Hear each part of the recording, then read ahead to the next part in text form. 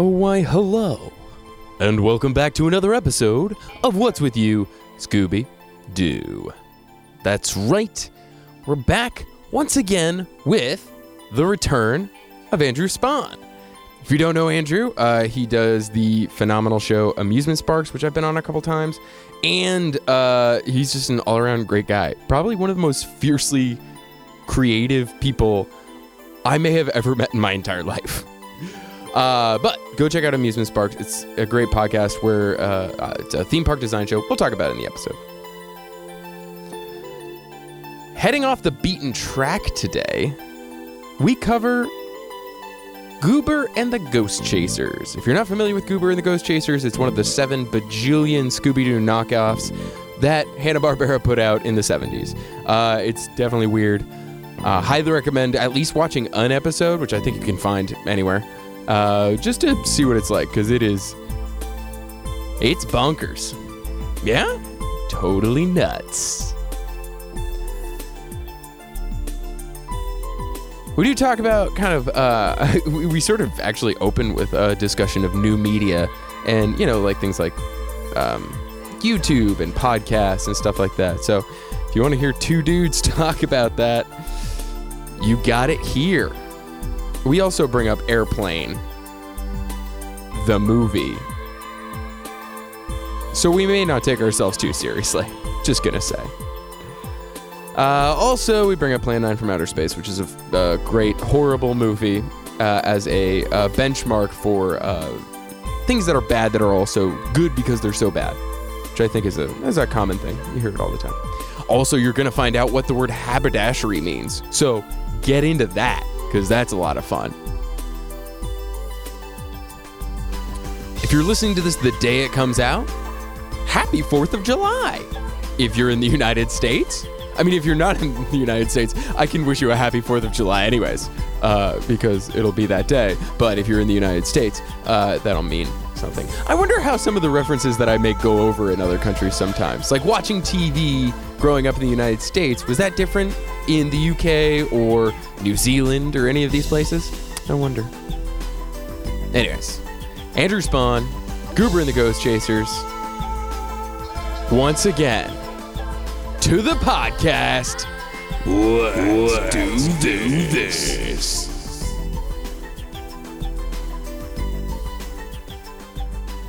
Yeah, there's a threshold between self-love and selfishness. Like being honest with yourself or just looking out for yourself. Those are two kind of weird sides of a line. Yeah. That was a little deep. You're right, though. What's with you, Scooby-Doo? Today on the podcast with the miracle of the internet, I have Andrew sticking with its spawn.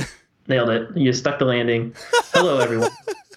Good to be here. Good to have you, sir. It's good to be back. It's been a while. Quite a while. Yeah. Oh, that one. That song. That's good. Yeah. So, it's been, oh my gosh, at least a year. I think so. Yeah. Yeah. You've been trucking away over there at Fancy Bat Industries. Right. Churning out the hip, relatable content for the podcasting audience. Yeah, it's been fun. We just pretty much do what we were doing before, but now we say that we're the Fancy Bat Podcast Network now. Now there's just an addendum after you finish recording to be like, okay, I got to put all the tags on fancybat.com. Right. One more line to type into YouTube and, one more thing to say. It really just makes your life feel more complete. I have more stuff now. It's great.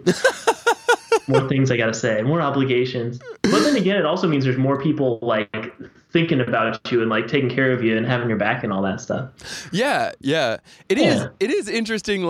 There's something about conceptual human existence of more points of contact.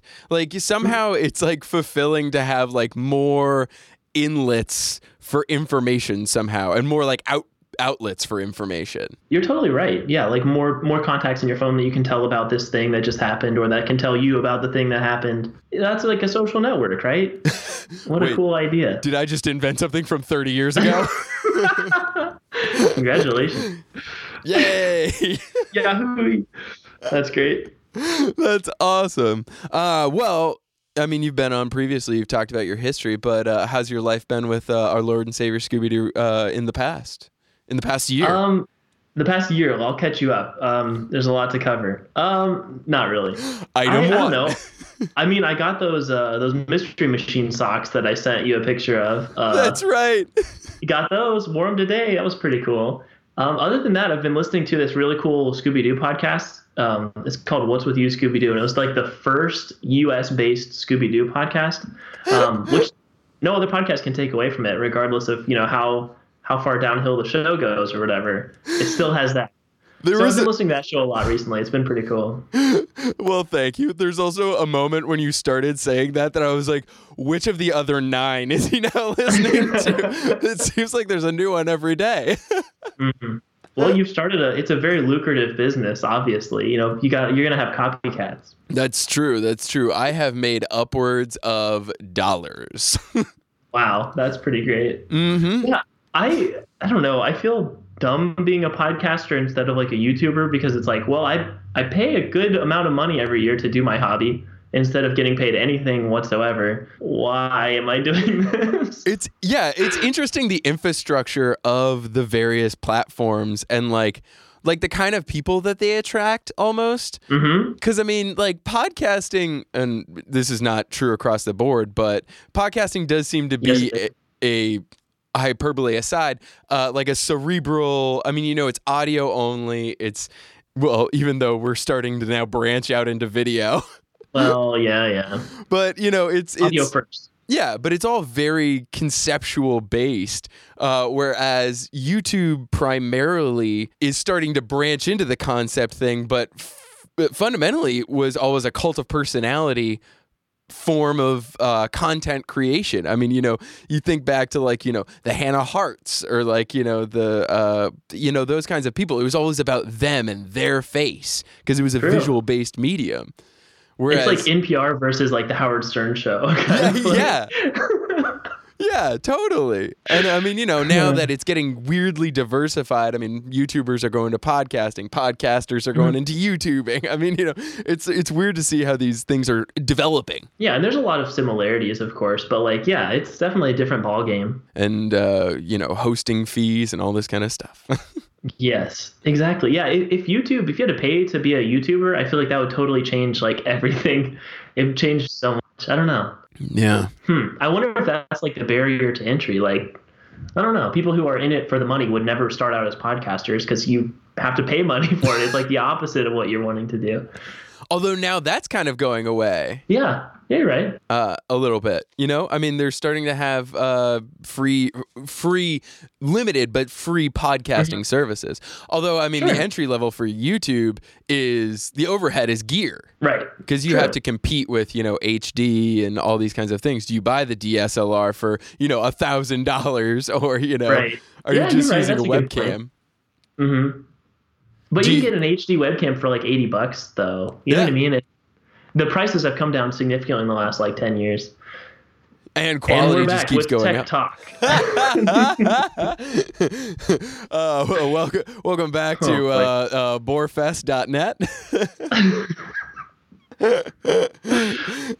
Man. There are certain people who can talk about that for hours, and I am one of them. Yeah, it is interesting. I really do love gear. I'm kind of a gear guy, and I don't know, it's fun to like shop for electronics, and I don't know, I've always been into that kind of thing. I just got a computer this week. Ooh. A new desktop that's hidden back here behind me. Fancy. But, yeah, so I've been I've had a lot of tabs open for a while on PC stuff, and yeah, haven't really talked to anybody about it. It's kind of exciting. Right on. Okay. Well, moving on abruptly. Today we're going to go off the reservation. We're going to talk about something a little bit different.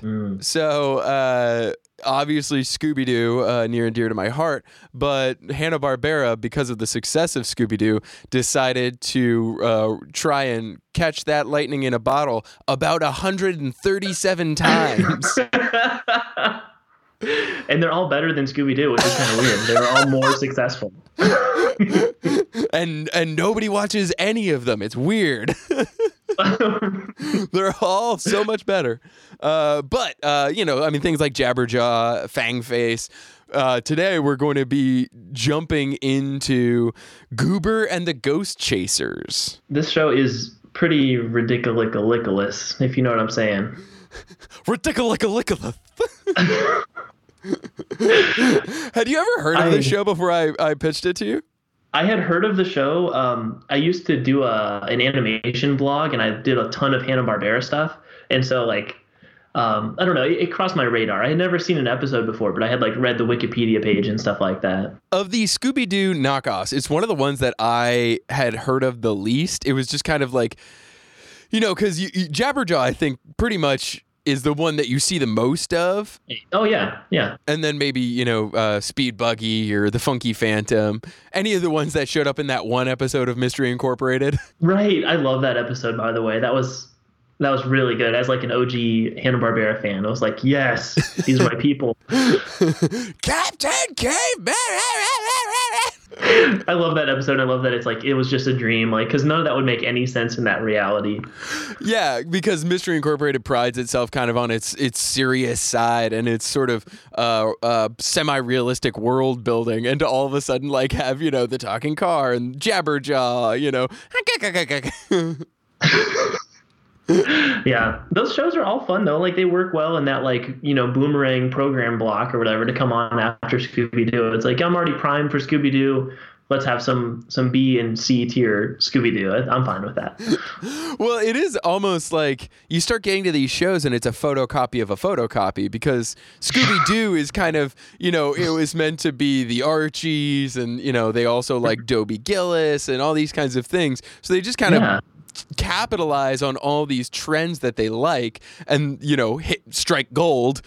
And then they're like, well, let's keep that one going. And so they just kind of keep trying to like change 3 parts of it and see what works. It is really weird. It's like they had a big whiteboard and they wrote down all their possible combinations of team mystery teams. And then they ended up going with all of them for some reason. It's like they should have just picked the best one, but they're like, yeah, that was okay. Let's do the second best and the third best and the fourth best and the fifth best.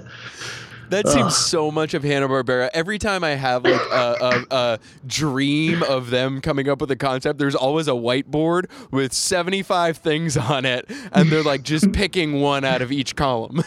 Right. Yeah. Which, I mean, is a way to brainstorm. I don't know that it's the best one, but it did get them to have a bunch of TV shows made, and like they exist. We can go watch them right now if we want to. So in a way, they are successful. They're more successful than any of my creative works, which no one can ever find anywhere, aside from amusement parks. So, I mean, good for them, but maybe it's a little bit much. I don't know. Yeah, well, it's the quantity over quality thing. Just keep pumping it out sooner or later. One of these will take. Yeah, right. There is something endearing about like somehow they still capture a charm, even though it's everything that they do, especially from this era, is like insanely slapdash. Absolutely. And I mean, part of it kind of matches with the limited animation mentality, where it's like, this is pretty low budget anyway. You're going to see a lot of shots where like characters' clothes are the wrong color for a second, or like that button was literally just red and now it's black. Like, couldn't you just... Like, I don't know. There's so many like little mistakes like that where it's like the whole slapdash, like this was the first idea, rough draft kind of mentality is like, it's Hanna-Barbera. I mean, it's what they're doing. They're doing it for the cheap. I mean, that's what the people want. First thought, best thought. Yes. The episode that we're going to talk about today, A Hard Day's Night, there were literally frames that didn't line up completely with the screen. Like you could see the edge of the frame. There was a part I think I posted on the What's With You Scooby-Doo Instagram story where the guy's head, like his body and head just stopped before it actually, so like the background was visible in between his head and the edge of the frame, but like it was only the middle of his head. That's so funny. I didn't notice that one. There were a lot of flubs, and eventually I just stopped writing them down because there are so many like weird little animation glitches. And I was like, some of these are kind of fun and kind of innocent, and some of them are like fun. Like on the Scooby-Doo meets Batman and Robin, there's like a section where Batman doesn't have any pants on, and it's just like a quick scene where they like just colored his legs the wrong color. But some of them are like that, where it's like, I need to take a photo evidence of this. But in this show, it just got exhausting trying to do that. I'm like, they're all kind of funny, but it's just the whole thing. So many inconsistencies that starts to become the norm. It's like the show is just a bunch of inconsistencies that have a loose plot structure around them. And this show in particular, compared to all of its peers, seemed to have the most number of errors that I noticed. Like it got pretty exhausting. I don't know. Also, loosely structured inconsistencies is the name of my next album. That's actually pretty cool. And that sounds like a David, or like a David Byrne album or something. Yes. Oh, that's good. Loosely structured inconsistencies. That's cute. Say that 10 times fast. This show in particular, when you start like the intro, which I feel like the intro is so important. Like Scooby-Doo has such a good one, and so many of these similar type of mystery shows have a good intro. This one seemed like, again, it was like kind of a first like rough draft, like whatever, this is fine. There's like, I think there's a song there, but like I forgot it after 5 seconds, and then it was just random clips of people talking. Like there was no real action, or there was nothing compelling about it at all. There wasn't even anything funny. It was just kind of things are happening. I think there's a song, and here's the title, and then it does this awkward like cut to another version of the title, and then the characters just appear randomly. It was like, what is this? This was like something that like a freshman would make in like their introduction to computer graphics class. It was so weird and like sketchy. Ugh. Yeah, it did kind of feel like a sketch. Like it was just kind of like, throw some of this in there, throw some of that. What lines do we already have recorded? Just like, what? Right. They only used the episodes that were cut, or the lines that were cut out of other episodes or something, because they were out of context. They didn't make any sense. Ugh, man, the intro was really, really bad. Like the show wasn't terrible, but the intro was horrible. It also has the same title card, right, as the like classic Hanna-Barbera title card of, there's like there's just like a matte background, words, and then whoever you have for this week is just in a circle in the center. Or they're usually just running to the right, like running in place. Yeah. Yeah, that's like a classic move. Boom. A lot of the music did try to be Scooby-Doo-ish, which I appreciated because Scooby-Doo has awesome music, but it also was insanely serious. I feel like for how music? Unserious the plot was. I agree. There was a lot of like orchestral stings and like and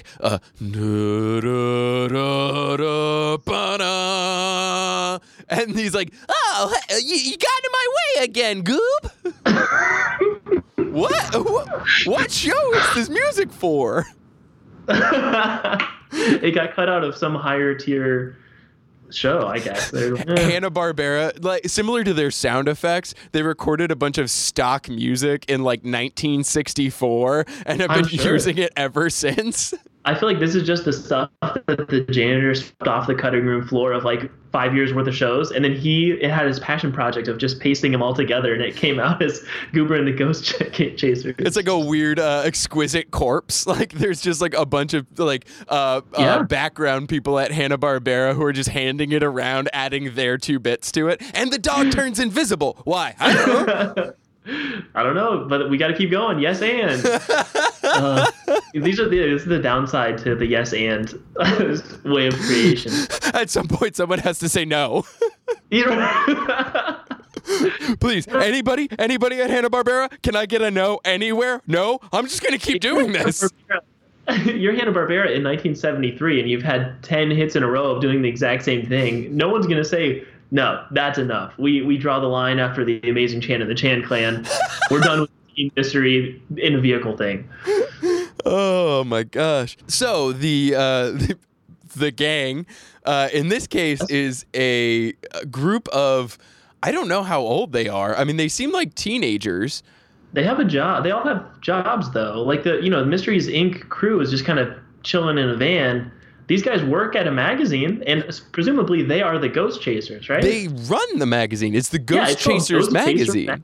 So that's them. So I feel like they've got full-time jobs, or maybe it's a really intense internship, and somehow they own an office building. I don't really know how it all works. It does have that sort of like, there's something about kids running businesses that's captured. It's like a genre into itself. You know, like the little kids detective agency, or even Lucy in the Peanuts with her little psychiatrist booth. Yeah, you know, there's something. That is a fun trope. Yeah. Yeah. And kids acting like adults without the stakes for it. It's like, you know, like, what's the overhead of the office? That I'm a kid. I don't care. I'm running my magazine. And for that reason, I wish this was like in a treehouse or something. But it's like, no, they have like a nice building like on a downtown street somewhere. Like, it's a real magazine. They've got viewers and they got, you know, advertisers to satisfy. They've got deadlines, and it should be pretty serious. With a staff of 3 people and a disappearing dog. Yeah. Like Ted is fielding calls from like the local department store being like, we can give you half a page for $2.50, but I mean, that's the best we can do. That's pretty much it. And like, these people are well known enough that I forget what it's called, like the space location, like the place where they launch rockets from, they know these people by name. They call the Ghost Chasers magazine to say, hey guys, we've got you, like, we know you are the people to call because we have a ghost. You guys need to come check it out. It's not like they're in the yellow pages or something, because they knew the people who were going to answer the phone's names. It's really weird. I don't know. Well, there was the Roger bit, like, Roger, Ted. Yeah. Ted, Roger. You know, Captain over. Roger, Captain over. I'd like my eggs over, easy over. We can't do them over, Captain over. What's our clearance, Clarence? Good stuff. Airplane, the oft not quoted movie in today's climate. Surely you can't be serious. That movie's quoted all the time. You know what? You might be correct, and don't call me Shirley. Oh, that's pretty good. Man, that was good. That was a good joke. So anyway, they do get the call from whatever this universe's version of NASA is. Yeah. And right away, just just exposition. We have a conquistador named Don Miguel who's preventing us from launching our rocket to Mars. We have an exploration going to Mars, which in 73, I mean, that's pretty good. That's pretty good. Obviously, they were not successful, though. I mean, a little foreshadowing. We know that hasn't happened yet as of 2018, so we lost a lot of astronauts that day. I do like 4 years after, you know, we landed on the moon, they're like, yeah, Mars, whatever, that'll happen soon enough. Like, right. Like, yeah, what's next? Well, I mean, we can go into space, so anywhere. Let's just go anywhere. Right. Okay, easy enough. Yeah, it works. I did like the kind of the allure of the like space element of this was pretty cool, like just messing around in rocket ships and stuff. And I don't know, there's a thing at the very end that I kind of liked about the whole space part of this. But like, I don't remember Scooby-Doo and the gang ever getting into any space hijinks. Like it's a compelling setting. Yeah, it's also, I mean, it feels a little bit more topical than Scooby-Doo ever was. Because Scooby-Doo was always the kids, I mean, the original at least, was the kids in the van and a location, and then that's it. There was never like them at, you know,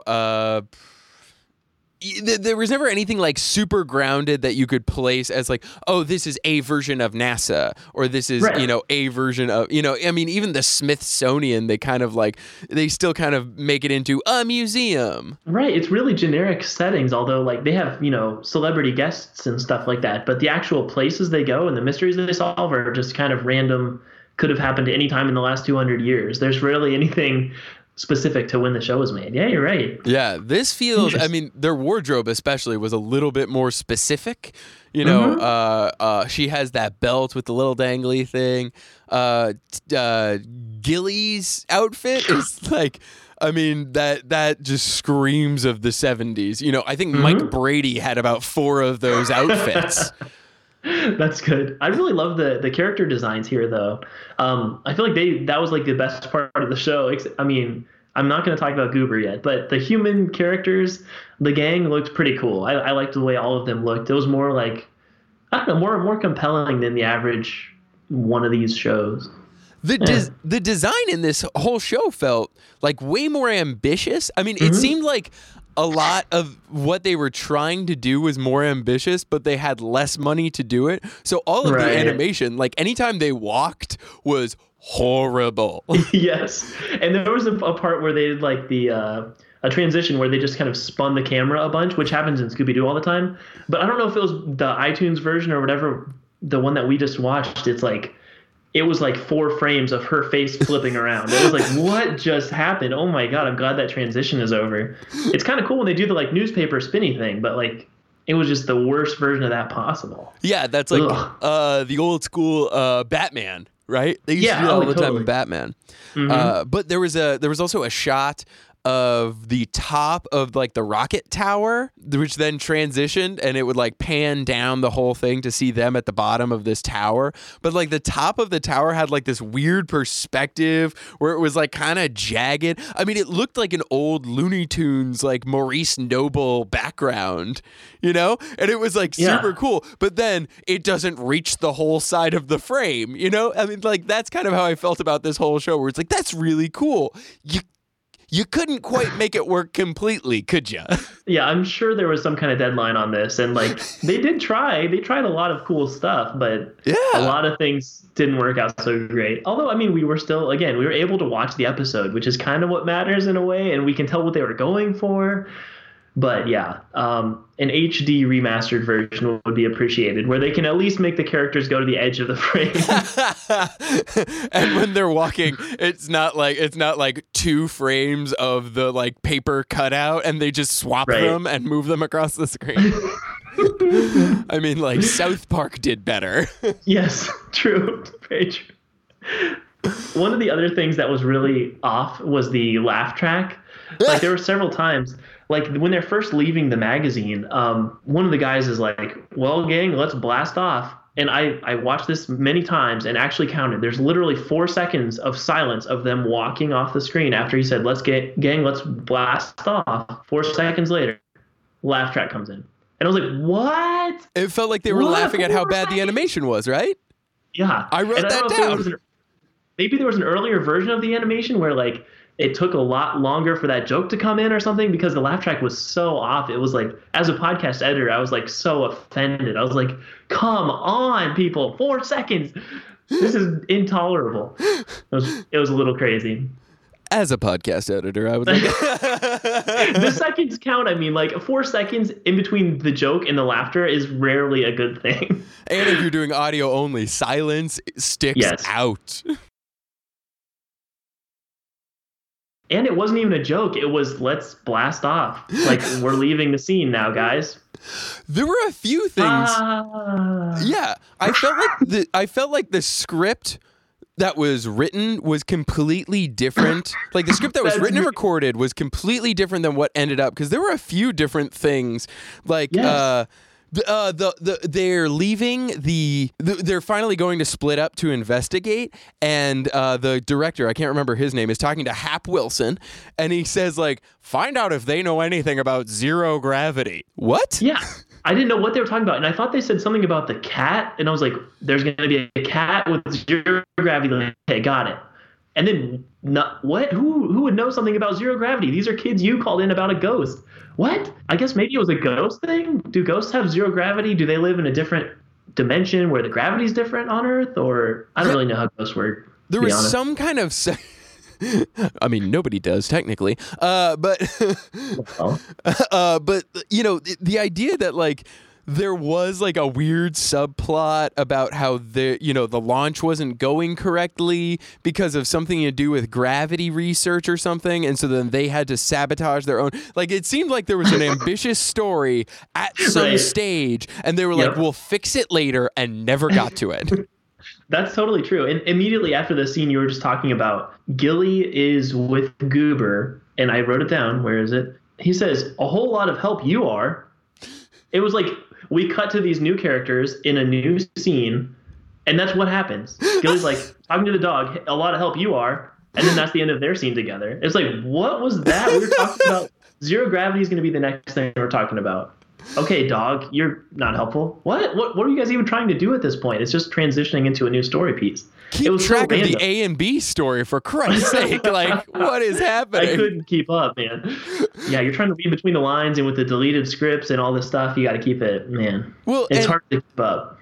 I mean, talking about Gilly's character design, his character design was cool, but the conceptual design of the character, like his whole thing was basically being dumb and getting ticked off that Goober would constantly mess up him taking pictures of the ghost. That was all that was going on. There was nothing else. Right. Like, Scooby and Shaggy? Well, what if Shaggy was pretty mean to the dog and didn't like the dog being there? That'd be fun, right? That's what the kids like about their relationship. But that's even more like, it wasn't even that he didn't like it. There was nothing there. Like, I didn't know what he wanted aside from taking pictures. It was like he just tried to take pictures and then that was it. Like, if there were no pictures to take, he'd just turn off.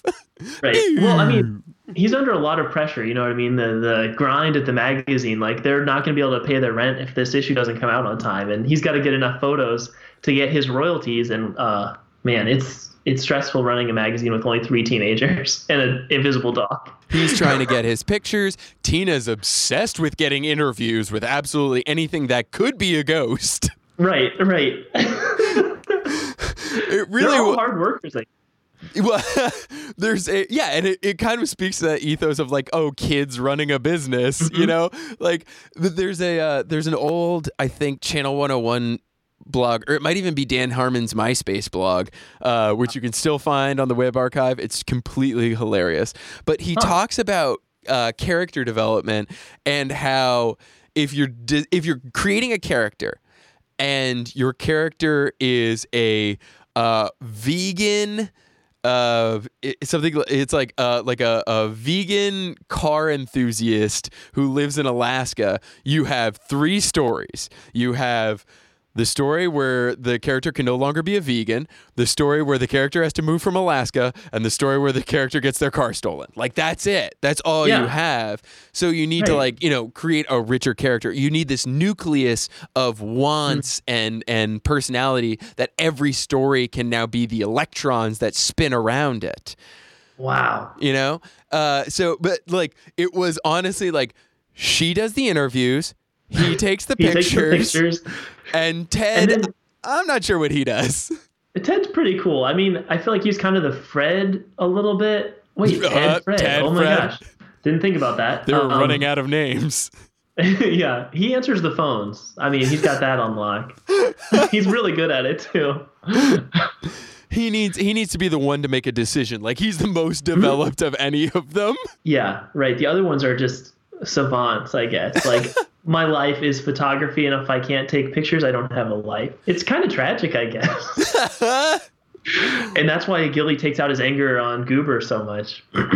Even though Goober is constantly saving him. Right. But there is an element. It feels like Scooby and Shaggy are like 3-dimensional to a certain extent, where there's like they have a backstory that we don't know about. Like there's something. I mean, you do find out things maybe in like the new Scooby-Doo movies, like later on, where they're like, well, we got to find out how they met or something like that. But in the original, it's always kind of. It's just established, and it somehow feels like it works.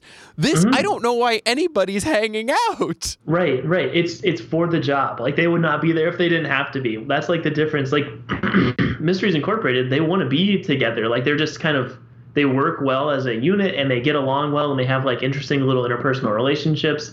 These people are like, it's a job. Like, this is my 9 to 5, and I have to be here with these knuckleheads because we are the magazine, and the magazine has to come out this month. Like, I don't know if that was part of the writer's vision or if it's just lazy writing, but that's my canon for this. Well, I also wonder if there's an element of our own psychology that informs the relationships in Scooby-Doo because there's nostalgia and because it's ubiquitous and beloved. I wonder if we kind of paint on some of that 3-dimensionality that wouldn't be there if it wasn't as successful.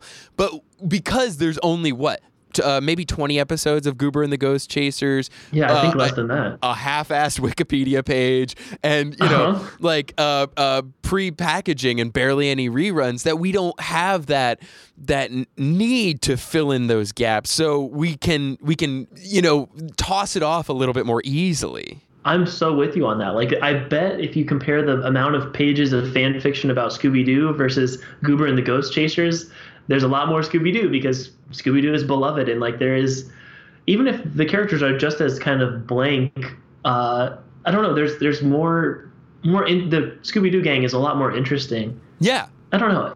And it might be because of the success. You're totally right.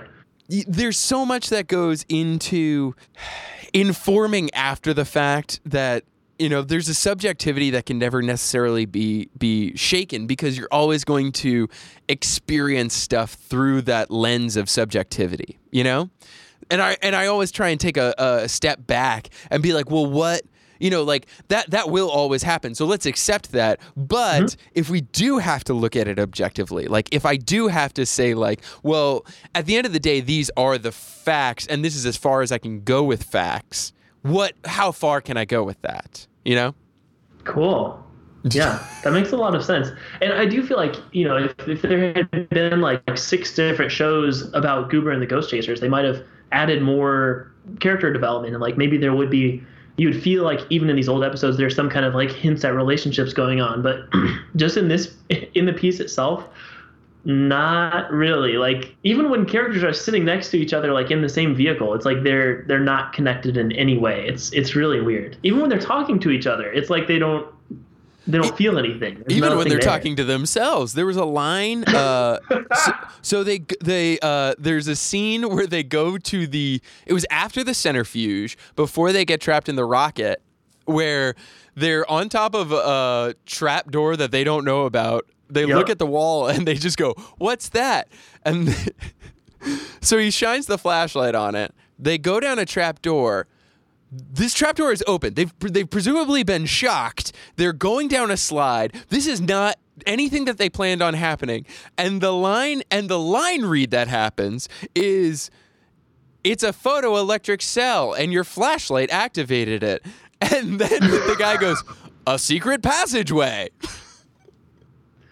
It's really not great.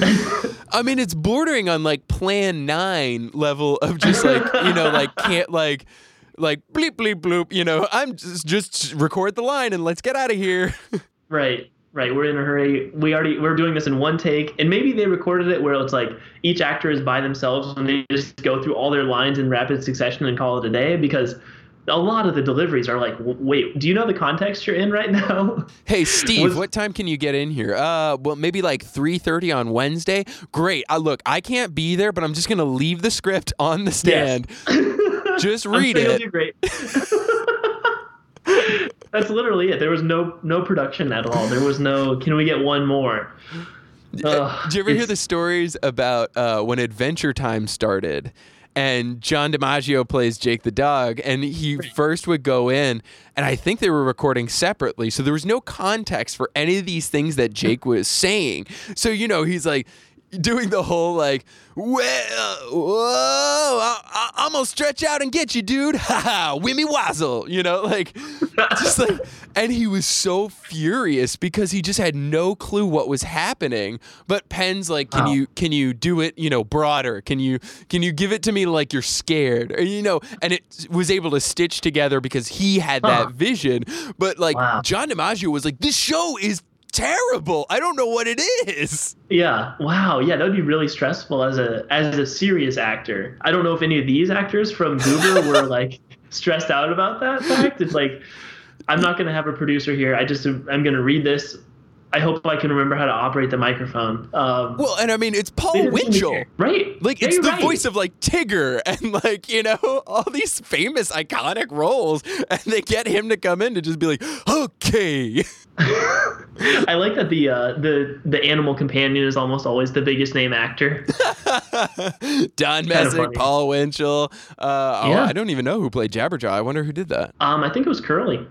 Was it really? No. Yeah. I guess they are kind of headlining. It's Goober and the Ghost. Yeah, it's always their name on the marquee. I mean, Mm-hmm. and it's funny because they do well.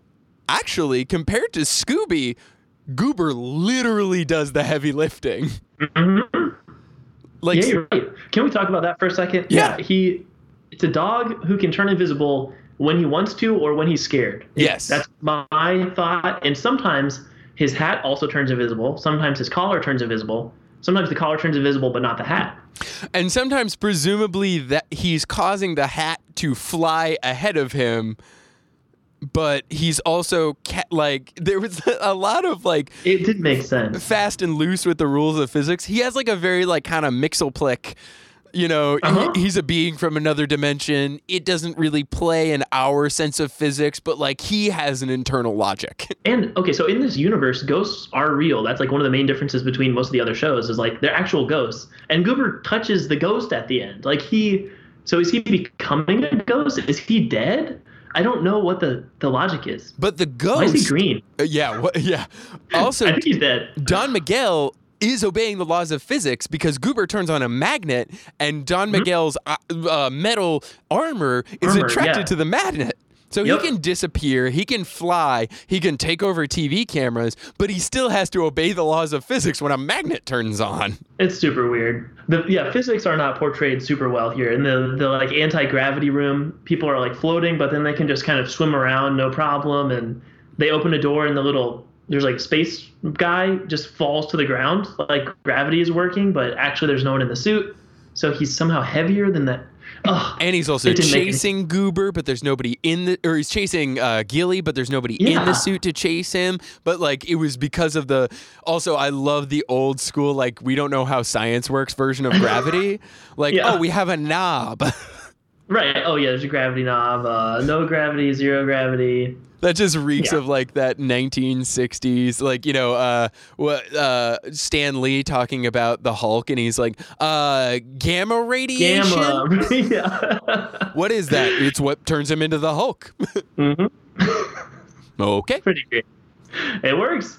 All right, it worked back then at least, because now I think most people have a better understanding about gravity and all that kind of stuff. Where it's this.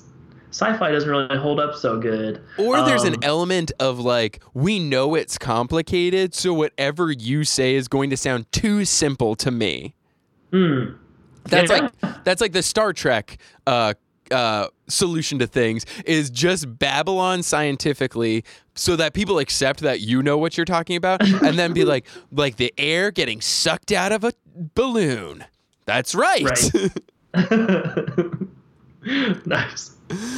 We got a gravity knob. One of the technicians, I don't remember if it was Hap, that main one or not, but they're talking about how so there's a certain point where they're watching I think it's the shuttle launch, and suddenly the ghost just appears on the screen and is I'm a ghost, I'm gonna get you or whatever. I am Don Miguel.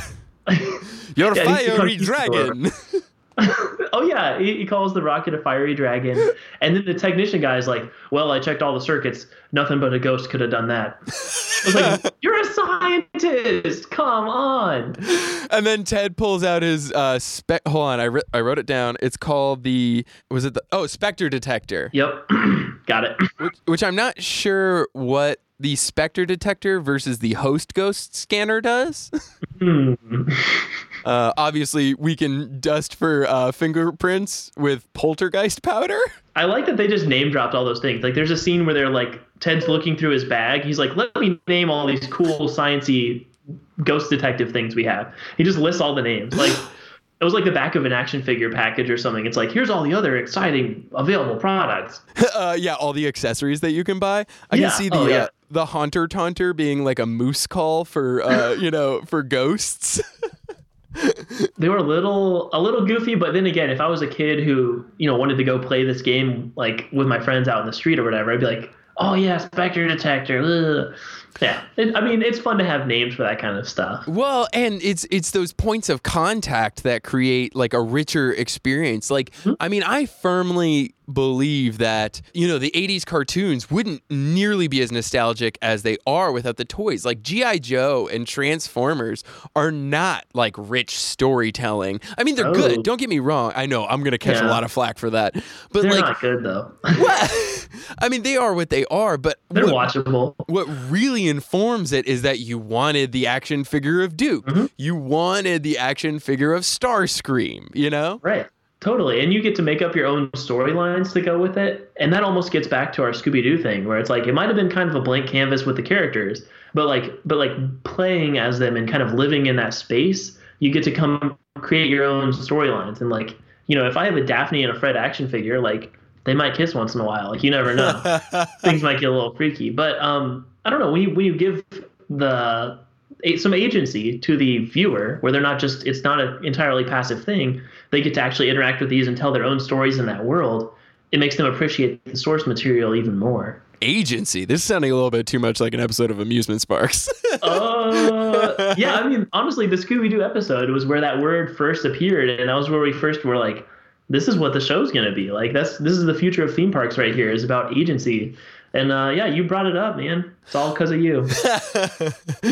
Humble brag. But I mean, that's kind of the thing, that there is an element of like, I mean, I've you know, pretentiously used this in the past, but the Scooby Gang does have an element of like Jungian archetypal ability to, you know, be able to be, you know, empty enough that you can imbue meaning onto them, whereas these characters almost seem simultaneously too specific and not specific enough. Wow, that's interesting. Meaning like their character is so invested in the one trait that they have that it's like it makes them more flat because they're so into that one thing. Yeah, and there's no room for you to have your experience with them to put them into your archetype that you want them to be into. I mean, the beauty of, you know, I mean, even though this is produced by Iwao Takamoto,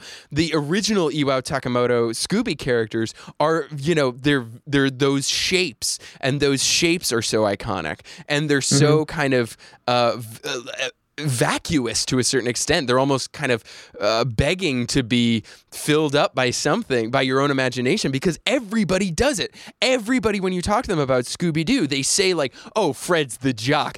Show me one goddamn original Scooby-Doo episode where he plays one freaking sport. Show me one. And he wears an ascot the entire time. I don't know where the jock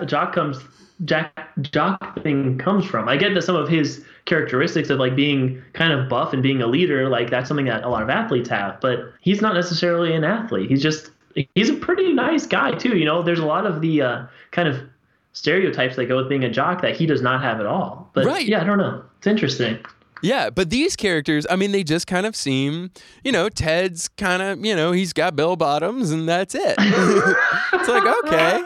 It's a series of characteristics, but there's no ability to see this person in a three-dimensional character space. Right. You could not imagine what a live action version of this would look like, but you can see Scooby-Doo in live action, even before the movies came out. Like, they kind of made more sense as real human beings. Let's cast this movie. Let's just do it. All right. We got 4 characters. Who are you casting as Tina? Tina is one of my favorite characters. She did nothing that was that like offensive, and she just looks really interesting. Like she's maybe the best design of this show. Interesting. Goober's obviously the worst, but I think that Tina is probably the best, like the most interesting looking character. It's a no research podcast, of course, right? Yeah, so you just got to go from your brain. Who are you thinking of? I think she's too shy to get a lot of the... I feel like most female actors that are popping to mind are like almost too outgoing or too interesting of characters. So it's someone who has to be able to play like a reserved, kind of quietish role. I don't know if it's the hair, but I'm kind of seeing Meg Ryan. I like that. Wow. Are they teenagers, though? I mean, in the same way that the cast of American Pie is teenagers? Good point. Or like Grease. Yeah, right. Yeah, there's a lot of wrinkles in that high school. Hey, I'm so bummed out by the principal of this school. Hey, I'm 35. That's great. And that movie, Grease, has so many like kind of sexual undertones and lyrics that it's just kind of weird for like an old guy to be like singing these songs in the high school perspective. I don't know. There's something weird about playing teenagers. Anyway, we're gonna go with it. Yeah. I'm thinking Gilly. I don't want to be offensive here, but I could see. Wow, I forgot his name, so I can't see him anymore. What? Do you have a movie or anything that you can place it? Well, once I forgot his name, I started thinking of other people who might be better. Actually. Oh, interesting. Maybe Jonah Hill. Oh, interesting. I know the body style's a little bit different, and that again, it's a super flat, kind of annoying character. I don't know. I could kind of see that though. Like, if he's got the glasses and the camera and the kind of way that he gets invested, the way that Jonah Hill gets invested in things, you think of Superbad when he just kind of rants off in that movie, that kind of way of just being like, you ruined my picture again, Right. I could see him taking his craft so seriously, like, and then getting really flustered when, Goober gets in his way again. Right. Like, I think he can be upset at someone without being mean or like abusive. Because I do think you could go a dark path with the relationship between Goober and Gilly. Yeah. Because it's like half of Gilly's dialogue is yelling at Goober about stuff. It's really weird. What? Yeah. Wasn't there something where he's just like, a slightly used camera for sale? Yeah. That was just a line as Goober was carrying him away from danger. Right. What? That whole scene was confusing. We might need to dissect that once we get to that in the plot. Yeah. What about Ted? He didn't have as many defining features. Do you ever see the show The Guild, the Felicia Day web show? I saw trailers for it. Wait, it was on in a bar where I was, but I have not seen it. Oh, that's crazy. I think it's still on Netflix. I would highly recommend checking it out because if you like nerdy stuff. I mean, it's interesting because it takes it's Felicia Day's like kind of breakout thing after Buffy. Mm-hmm.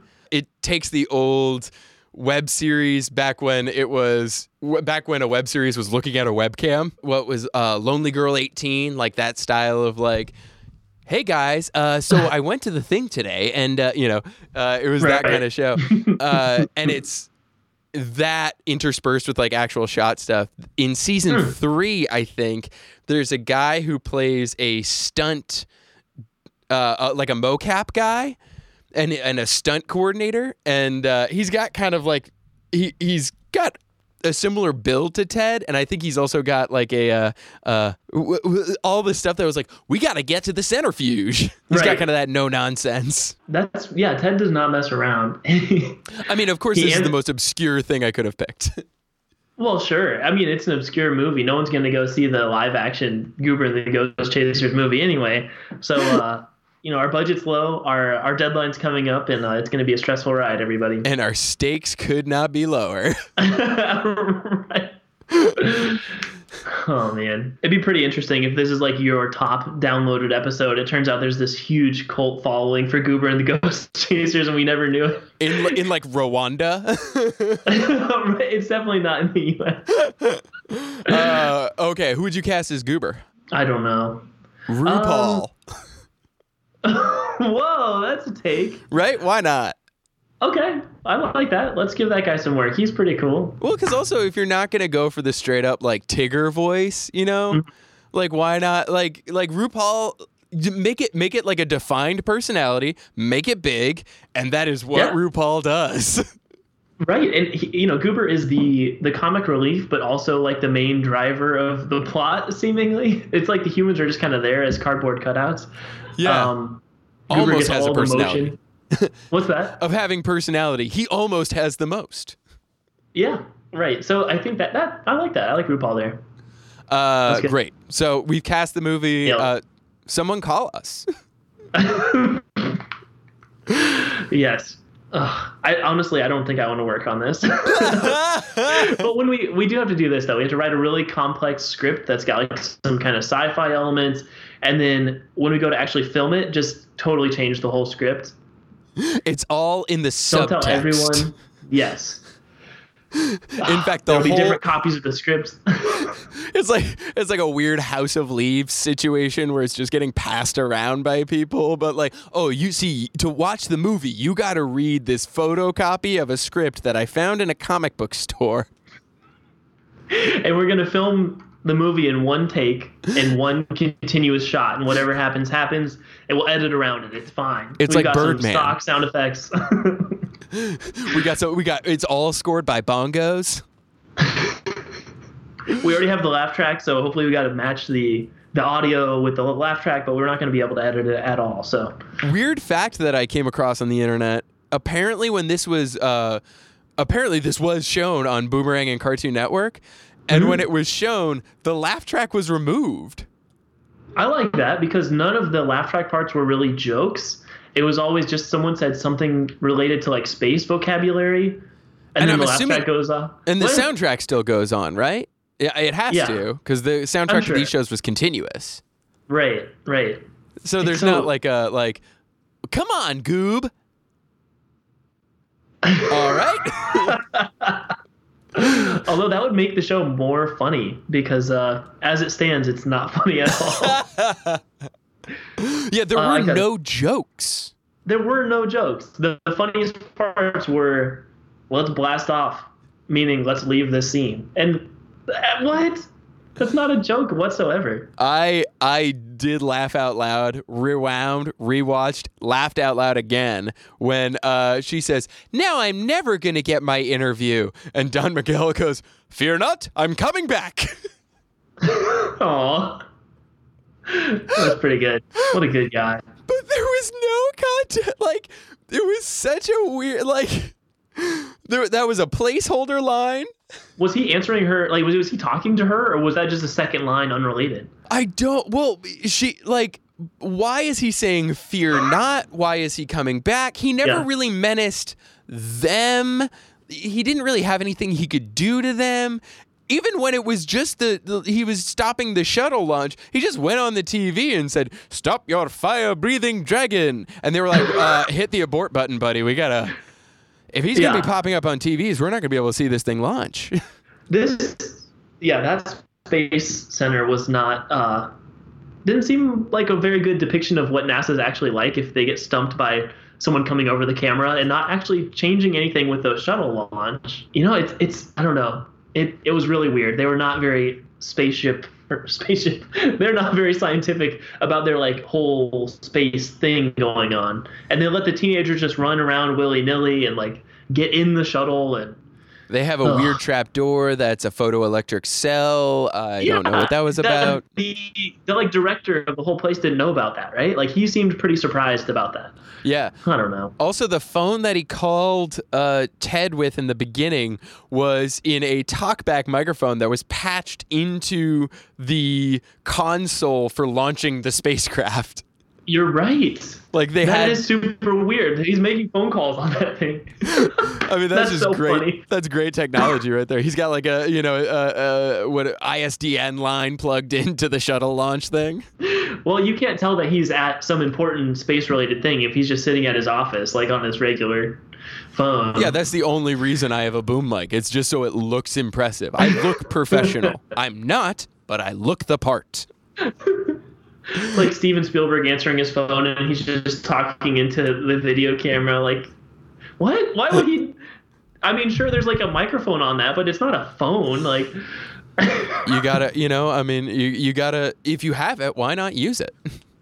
Yes, use your props, people. Come on. That's a t-shirt. The abort button doesn't work in the spacecraft. Yeah, you're right. I don't know. It seemed pretty slapdash, but it is a part of Goober and the Ghost Chaser. So yeah, the universe is like poorly made. Mm-hmm. I think it is. And things change colors all the time. Like there's just a lot of weird like discrepancies interdimensional things happening.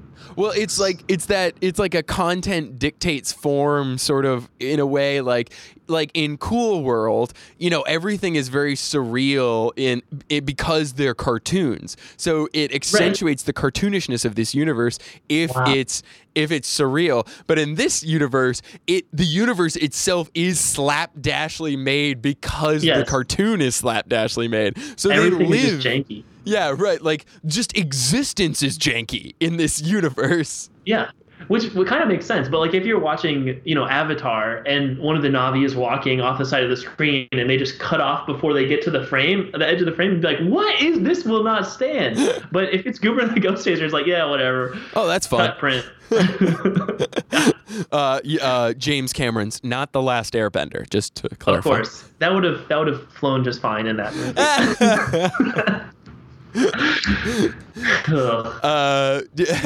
In Legend of Korra, I always thought that it would be fun to play a drinking game where you have to drink every time they say bending, but you would honestly be shit-housed in just the recap of last week's episode. They say the word bending so much. It's alarming. I mean, that's like their original IP word for that series. You know what I mean? It's not just like, I don't just have a special kind of magic. It's like, no, I'm bending. Oh my gosh, maybe we can do it by bending. Well, how's your bending? Well, my bending is not doing that great right now, but maybe my bending will come back. Well, you let me know about your bending once your bending comes back, or if your bending doesn't come back. Just let me know either way about the bending. About the bending? Yes, the bending. Okay, cool. In closing, I'd like to say bending. That's pretty great. Great show. It's I like brand that show. Enforcement. Yeah, right. That's the they say people like Matt Damon and Sean Penn, they're the people who 2 years later you'll see them again and they'll be like, "Oh, Andrew, how's it going? How's your sister?" And the way that they do that is like when they meet you, it's like every sentence that they'll say has your name to enforce it. So it'll be like, you'll be like, "Hi, my name's Andrew," and they'll look you in the eye and be like, "Andrew. Well, Andrew, what do you do?" "Oh, I do this." "Andrew, that's fascinating." I like that.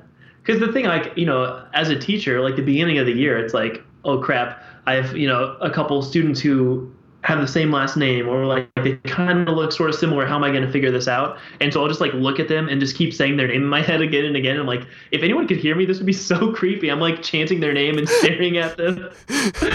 Bill, Bill, Bill, Bill, Bill. Which Bill now the side. Ah, damn it. Okay.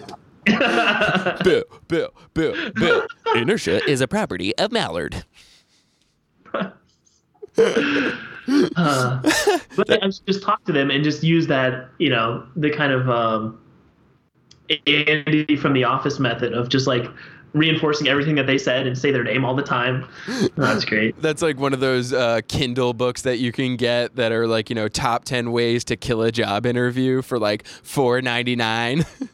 Yes. I'm not going to say how many of those books I have bought. And they say independent publishing's dead.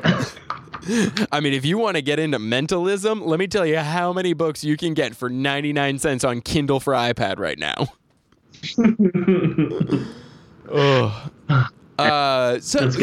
So I mean, we're introduced to Hap Wilson early on. Mm-hmm. I think I basically knew that he did it at one particular moment. That's fair. Which particular moment was that? Let's have you take a run at it and see if you can guess which one. My assumptions began once we learned his name, because just prior to this, they said, "Here's the button that says hold on it. We push this when we need to hold the launch." 5 seconds later, the conquistador appears on screen. "Wait, let me push the hold button." Pushes the hold button. "Hey, this is Hap. He's been running around, blah, blah, blah." It's like, oh, he's the bad guy. Okay, I don't even know what the crime is. I don't know what the bad situation is, but I know he's guilty. Yeah, there's just too much coincidence. Yeah. For me, it was the overwhelming, laid-on thick plot point of I was bounced out of the space program, and let me tell you, I can bounce pretty well.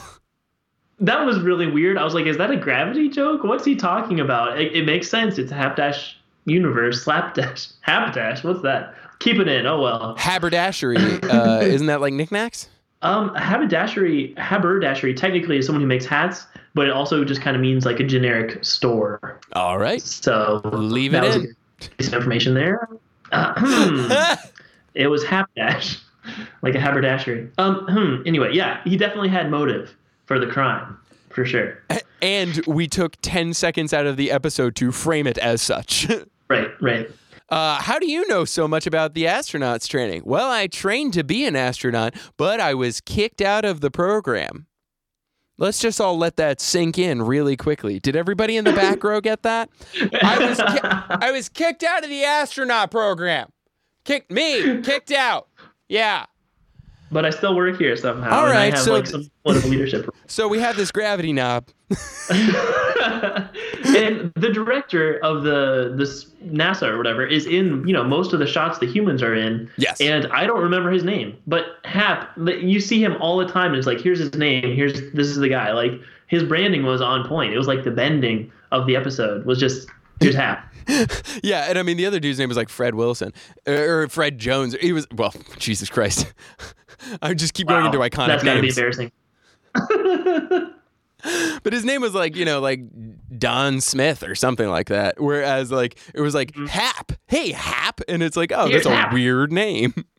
Oh, that's why it's a Hapdash universe, because of Hap. That's why I said that. Stuck in your head. Got it. Branding, yes. Bending, yes. But so apparently this is the format for the episode where you have a villain who impersonates a ghost, which Hap didn't really impersonate a ghost, but you also have the real ghost. So presumably there are real ghosts, but they're still criminals. Yeah. But they're the not criminal. Sorry. Oh no, it's fine. Skype does that. Indeed. All I was gonna say is the criminal convinces the ghost to be a ghost, and the ghost was already a ghost, so I don't really know. Okay. So Don Miguel hangs out in this area because he was a conquistador who took it over at some point. I'm not going into too much detail, but presumably there's a reason he's in this area. Now, it's Florida, yeah, it used to be Spain's territory. I'm pretty sure that's it. Like Cape Canaveral is what we're talking about. Yeah, whatever. So because he hangs out, like presumably he killed a bunch of natives, so he's in some weird purgatory hell kind of scenario. He can't cross over. So he just chills out for eternity in Florida. And Hap finds out that he's chilling out. I'm not entirely sure. He summons him.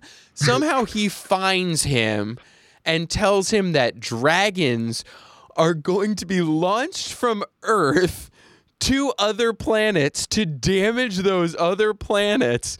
So Don Miguel wants to save those other planets and keep the dragons on Earth. Did I miss anything? No, but it's awesome. I really love this plot point, as goofy as it is. Like, okay, if we're doing our movie, our live action version of this, it's like, that's a really cool, there's two really cool things that came up. One was just seeing Hap having to do the ritual to get Don Miguel, like to summon him or whatever. That could be some really cool CG arcane character driving stuff. Like he's just so mad about getting kicked off of the force or whatever that he's gone to like witchcraft and he's summoning this ghost. And this ghost, like you said, is kind of like in a hell type state. Like there's some cool dark imagery right there. And then from Don Miguel's perspective, there are dragons that are being launched into outer space to hurt other planets. And I want to stop that from happening because I'm a conquistador and I feel bad for like wrecking the locals here. Yeah, this is my moment for retribution or not, or for redemption. Redemption. This is our plot arc right here. We don't even need the stupid humans and Goober in this movie. It's about the Space Center and the ghost stopping the dragons. But those are all the interesting parts. Like that's and he found this ghost or he summoned this ghost. Like this is the shit that's interesting. And it's 30 seconds at the end of the episode. It's just tagged on casually, like, and Don Miguel thought that they were fire-breathing dragons. Okay. That's the thing I was talking about at the top of the show about how the space setting is really interesting. It's like if you had Don Miguel actually like I don't know. There's something really interesting there about a conquistador stopping space exploration. But I don't know. It's a cool plot. I think maybe that's what this imaginary original plot that we were discussing would be about. Like going into more detail and more depth about these characters, and they just kind of cut that all out and we're like, make it simpler. We can't afford the animation. We need to just use the backgrounds we already have. Well, also thinking about this, like this weird intersectionality of dimensions, like, why the ghosts are, prone to magnetism but can disappear, like what his horse is doing. He can fly, he can take over electronics. What is Goober doing? Like, how does that influence physics? Like, there could be like how he sees our, the ghost chasers part of reality, how he sees their dimension. I mean, this rocket might somehow look like a dragon to him. You know what I'm saying? Like the way that he perceives it could be different than because of how those universes interact. That's crazy. Yeah, you're right though. That's and totally far true. more fascinating than whatever the hell was happening in this episode.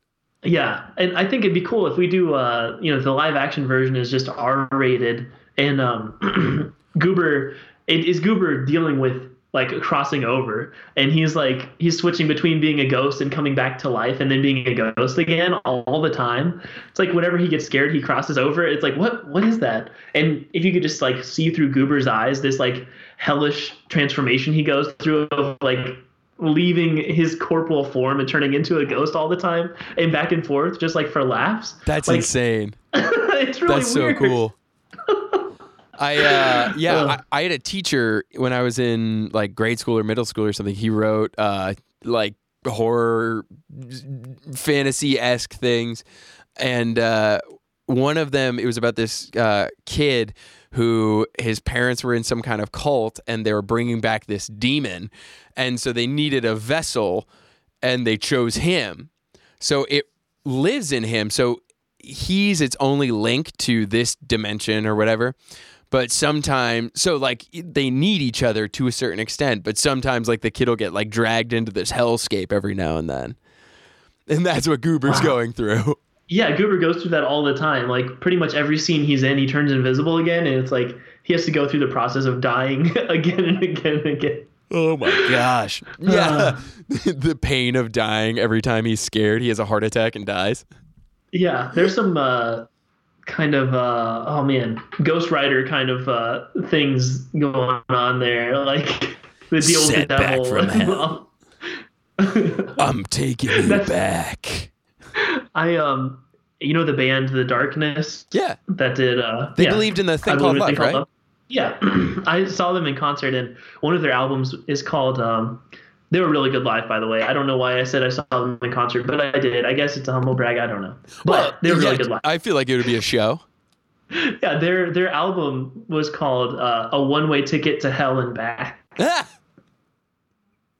Which just, I love that so much. A lot of their lyrics are already pretty funny, but there's a lot of like double entendre and stuff. But just, that's just such a cool, like epic thing until you hear the last two words. It's like really hardcore, like stuff about death, and it's like and maybe like and I can come back if I want to.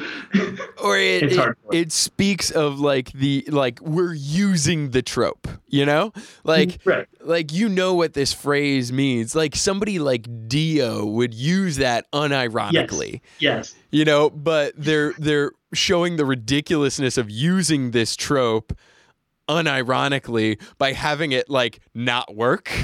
Like right. They don't quite understand it. I love stuff like that. Like Metalocalypse, I feel like is like, full of stuff like that. Totally true. You're right. Oh my gosh. I have a random note about the Mars operational mode. I wrote that down because that's the name of their cool little space Jeep thing that they have in the space station. It's not actually going to Mars. Yep. It's not on the shuttle. Yep. Nope. They just drive around the museum. Weird. Yeah. The simulation training area of the museum. Yeah. So the majority of the intellectual part of this episode is them discussing what this acronym stands for. It feels like it takes so long. They're like, hey, let's drive mom. What's mom? Oh, it's an acronym. What's an acronym for? It's like, you did not have to leave this in. This is not even interesting. And what is it? Mars operational mode? Like a mode of transportation? Or what? A mode of like mean median mode? Like it's like,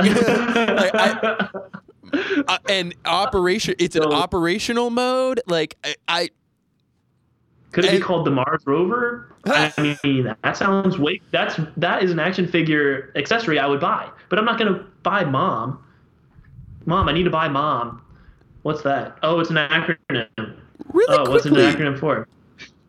How is there a Mars rover toy that you can buy? I feel like NASA could actually capitalize and have like a lot of synergy and like, selling toys. They could make some money. I mean, it's not going to fund a mission to the moon, but it'll help. It sounds like a Lego set. Like they've got a lot of interesting like real world satellites and scuba vehicles and stuff.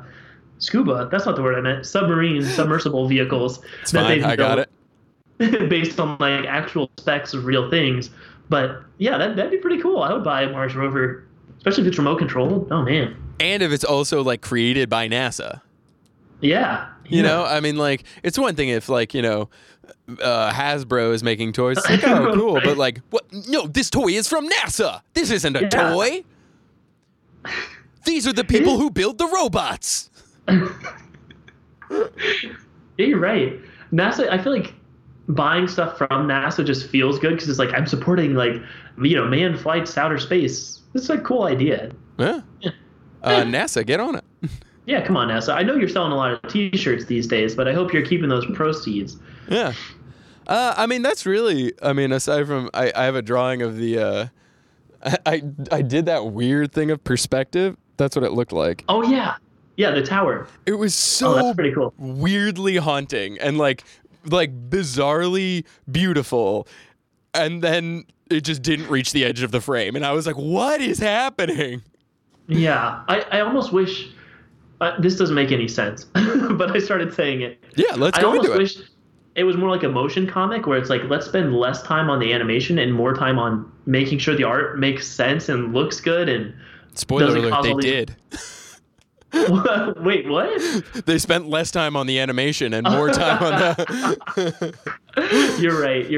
But I don't know. I wish they would have just like been like, you know what? We don't have to worry about the animation. Let's just let you guys do the things you want to do and the things that'll be compelling. But then again, that probably wouldn't have been made. Like, it has to fit the mold of the medium. It has to look a little bit like Scooby-Doo, even in motion. Yeah. Yeah. Man. But I mean, that's my notes in a nutshell. I like their ID badges with the weird keyhole on it. I didn't notice that. Yeah. No, wait, They had like weird ID badges, and it was like, it was as simple as possible, but weirdly iconic. There was like a rectangle and there was a stripe down one side and then offset a keyhole. That's pretty cool. Yeah. No words. A little bit of visual flourish. Yeah. No picture ID. There you go. Just a logo. The centrifuge trap made no sense to me. Hand me a pencil. That was weird. Oh no, we're caught in this thing. Doink. He just pushes it with the pencil. Like, his finger probably could have made it as far. That's a good point. No, he knows. He's tried that before. Yeah. This isn't his first centrifuge trap. There's, I don't know. The episode is worth watching for the goofiness of it and just to try to spot the weird animation flubs and the slapdash nature of it. But it was not that interesting, and it got boring even though it's only 20-something minutes long. Yeah. Anthropologically, it's interesting. Interesting. Yeah, you're right. As the first episode of Goober and the Ghost Chasers is interesting, but if you've already seen 5 episodes, I don't think you need to see this one. Meh. Yeah. Yeah, and unless you were cataloging, I think it'd be really crazy. And I kind of had one of those like ADD moments where I would be like, "Oh, check this out! What if you did this?" To be able to catalog each of the laughs from the laugh track and see when they use which laugh, because I'm assuming they had like 5. I would assume so. So like when they use laugh A, when they use laugh B. Huh. That's pretty cool. But I mean, whatever. But yeah, I mean that was it in a nutshell. Well, we do have. Yes, there was one last note I have where they dropped Mark Spitz. Huh? They're in the zero gravity thing. The gravity is turned off by some force, who knows who, because Hap is there with them. And I think Goober pretends like he's swimming, and Gilly goes like, "Who are you, Mark Spitz?" Who was a 9-time Olympic swimming winner. I had no clue who that was. I was like, "What? I don't. What is this show?" Yeah, I did look that one up. Because none of their like jokes were jokes. It was just, let me say a thing to you, and then the laugh track would go. That kid doesn't understand the gravity of the situation. That was the funniest line of the whole thing, and it wasn't funny. I would dare you to just go back just to get a laugh out of, "Fear not, I'm coming back." See, I do want to see that. I'm interested in that, because when you were like recapping it, she's expressing that she's upset that she didn't get an interview. I thought he was being heroic and saying, "Don't worry, I'll come back and do that interview you always wanted." But that's not on character for him. He's trying to throw off things because he thinks they're sending dragons to destroy other planets. I guess in the recap, I thought that was after he had like realized that they're not actually dragons, and that Hap's the bad guy, not the whole NASA group. It was before that. So, okay. You're right. That makes no sense. It's perfect. Well, we do have one segment on this podcast. We are star-stuffed at the universe's behest. Does this pass the Sagan test? The famed philosopher of science and scientist himself, Carl Sagan, once said that he wanted an adult version of Scooby-Doo because it endorsed skepticism and the scientific method. Does this episode of Goober and the Ghost Chasers pass the Sagan test? No. And also, I don't think that Sagan would approve of this whole space center. The fact that they can be thrown off by someone putting a video on their monitor, and then they go check on the circuits. I think that's what he said. I checked the circuits. It's science stuff. Don't worry about it. And the quote, I wrote it down. It's literally, nothing but a ghost could have done this. That is what a scientist said. Wait, but that was Hap that said that. Dang it. So he was trying to get them to realize that it's, okay, crap. Well, but he also was it Hap or was it the guy at it was the... Hap. Okay. Well, and he also knows that it's a real ghost. He didn't even go and check the circuits. Dang it, Hap. we were fooled. I don't think there was much execution of the scientific method here. Yeah. They just kind of stumbled around. Yeah, they just ran around and played like it was a big space playground and got picked up by ghosts, and then Goober turns invisible and then back again, and there was no... The characters in the show didn't have any agency on this episode. Well, I mean, it seems like a purely deterministic universe in general. Mm-hmm. There is no free will, just stuff seems to happen. Yeah, it's not a universe that makes any sense. I don't know. It's not a good fictional universe. Well, so there's an episode of the Magic School Bus where they talk about physics, and there's a section where I think they play baseball on a field that has no friction to explain what friction is. So they can't run effectively, they can't stop, all these kinds of things.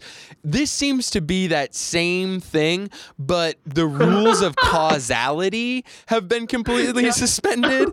Like, causal friction of the universe is completely gone. So, like, it's just bodies moving without any relation to one another. That is a great poll.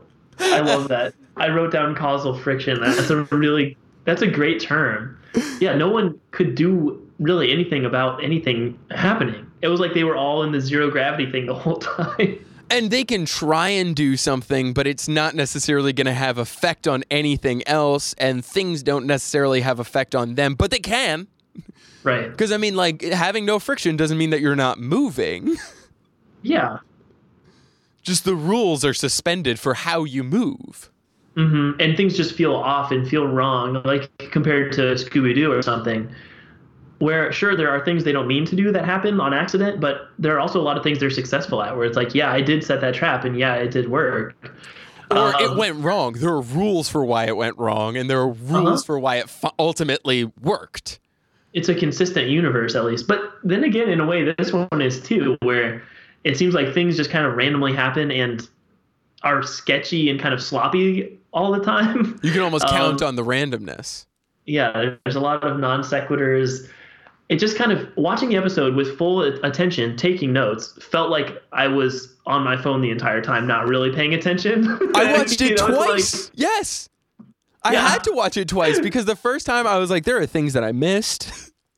I'm sure that I was not paying attention for most of the episode because it made no sense. And like just random stuff happened and the laugh track was out of sync and there were no jokes. It just didn't feel like a whole TV show. It was so weird. Yeah, it's weirdly disorienting. Uh-huh. I mean, yeah, that's fascinating. I wonder if that does something to your psyche, you know, to a certain extent. Like if watching like Mansers on Spike like must like hit you because there's so much sensory overload. You must feel tired after watching Mansers, you know. But like watching this, you just feel disoriented and like vertiginous because there's no like grounding to it. You're just like, but why is the gravity? Why? You feel certain that you've missed something, or that you just don't understand it. Oh, that's weird. Oh, well, yeah, but it was definitely fun from an anthropological standpoint. I agree completely, and it was fun to talk about. Hell yeah! But it was not one of those things that's so bad it's good. It was just so bad. Right. Yeah, I'm not sure I might watch a couple other ones for fmost but I would watch a different episode. Yeah. Yeah, I don't know if this is something that I'll like return to. And it's kind of weird that one of the most unique parts about it was the kind of anthropological nature of it being set in like a space station when space exploration was relatively new, you know, less than 10 years old at that point. Yeah, and seeing how those people make that world, like how the faux science works. Yeah. Gravity knobs and things of that. The novelty. Right. Mm-hmm. Sweet. Well, dude, cool. This has been a blast.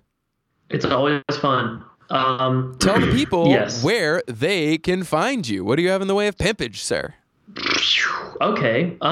So Amusement Sparks is the name of my podcast, which is a theme park design show. The guest picks a topic and we design, like brainstorm a theme park based around it.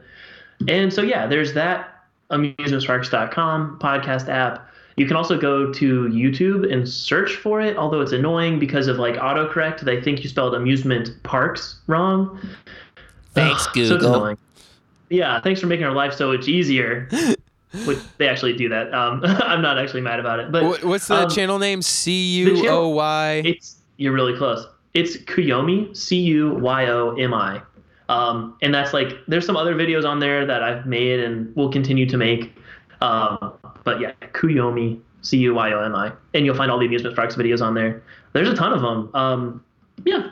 Excellent. That would be great. Thank you very much for having me on, man. It's always a pleasure to work with you. And for the listener, you have been on 2 complete episodes and at least one of the recap episodes where we kind of go back and fix older theme parks. Yeah, you were on the Scooby-Doo episode and one called Tree, which was our totally original IP that we just made up on air. It was pretty fun. I still think about, fantasize about being in Tree every now and then. Yeah, me too. It's a really cool, the visuals of it are just really interesting to me. In my head. Yeah, so, right. Of course, there's no actual visuals. The imaginary visuals. I know. It is literally one of the most fun things in the world because, I mean, even listening to your show, you get to be a part of that imaginative process. I mean, it only exists in this collective unconscious space. And so it's literally whatever you want it to be. It's, the only limits are you, and it's unbelievable. I mean, it's so much fun. Well, thanks, man. That means a lot, because I get a lot of joy out of it. You get this kind of like creative rush going on, even though it's not going to actually lead anywhere. It's just a conversation. It's just something that you're putting out into space or whatever, but it's still fun. It's very satisfying. Well, thank you so much for being on, Andrew. Sure. Thanks for having me. Listener, you guys should give Nick some reviews on iTunes or whatever, because it does help a lot, and it's surprisingly easy to write a review. Apple Podcasts, they rebranded. Oh my gosh, I'm so sorry. You're right. Oh gosh. And as always, to you and yours this holiday season, take off your rockets.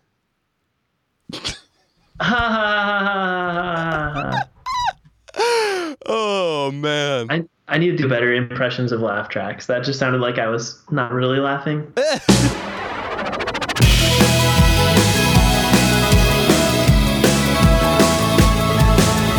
Post-credit Marvel sequence. I gotta plug my computer in real quick, sorry. Oh, good luck. Thank you. I'm sure I can do it. Part 1 is done. Here comes part 2 of 2.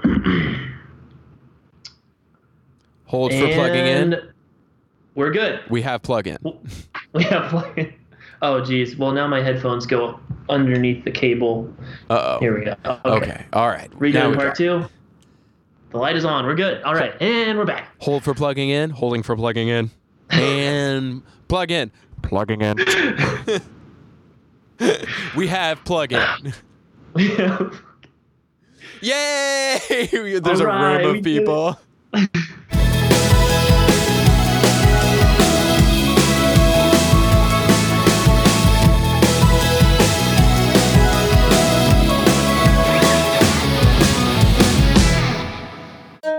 What's With You, Scooby-Doo is a member of the Stolen Dress Podcast Network. Visit stolendress.com to check out our other Stolen Dress podcasts, blogs, tweets, videos, and books.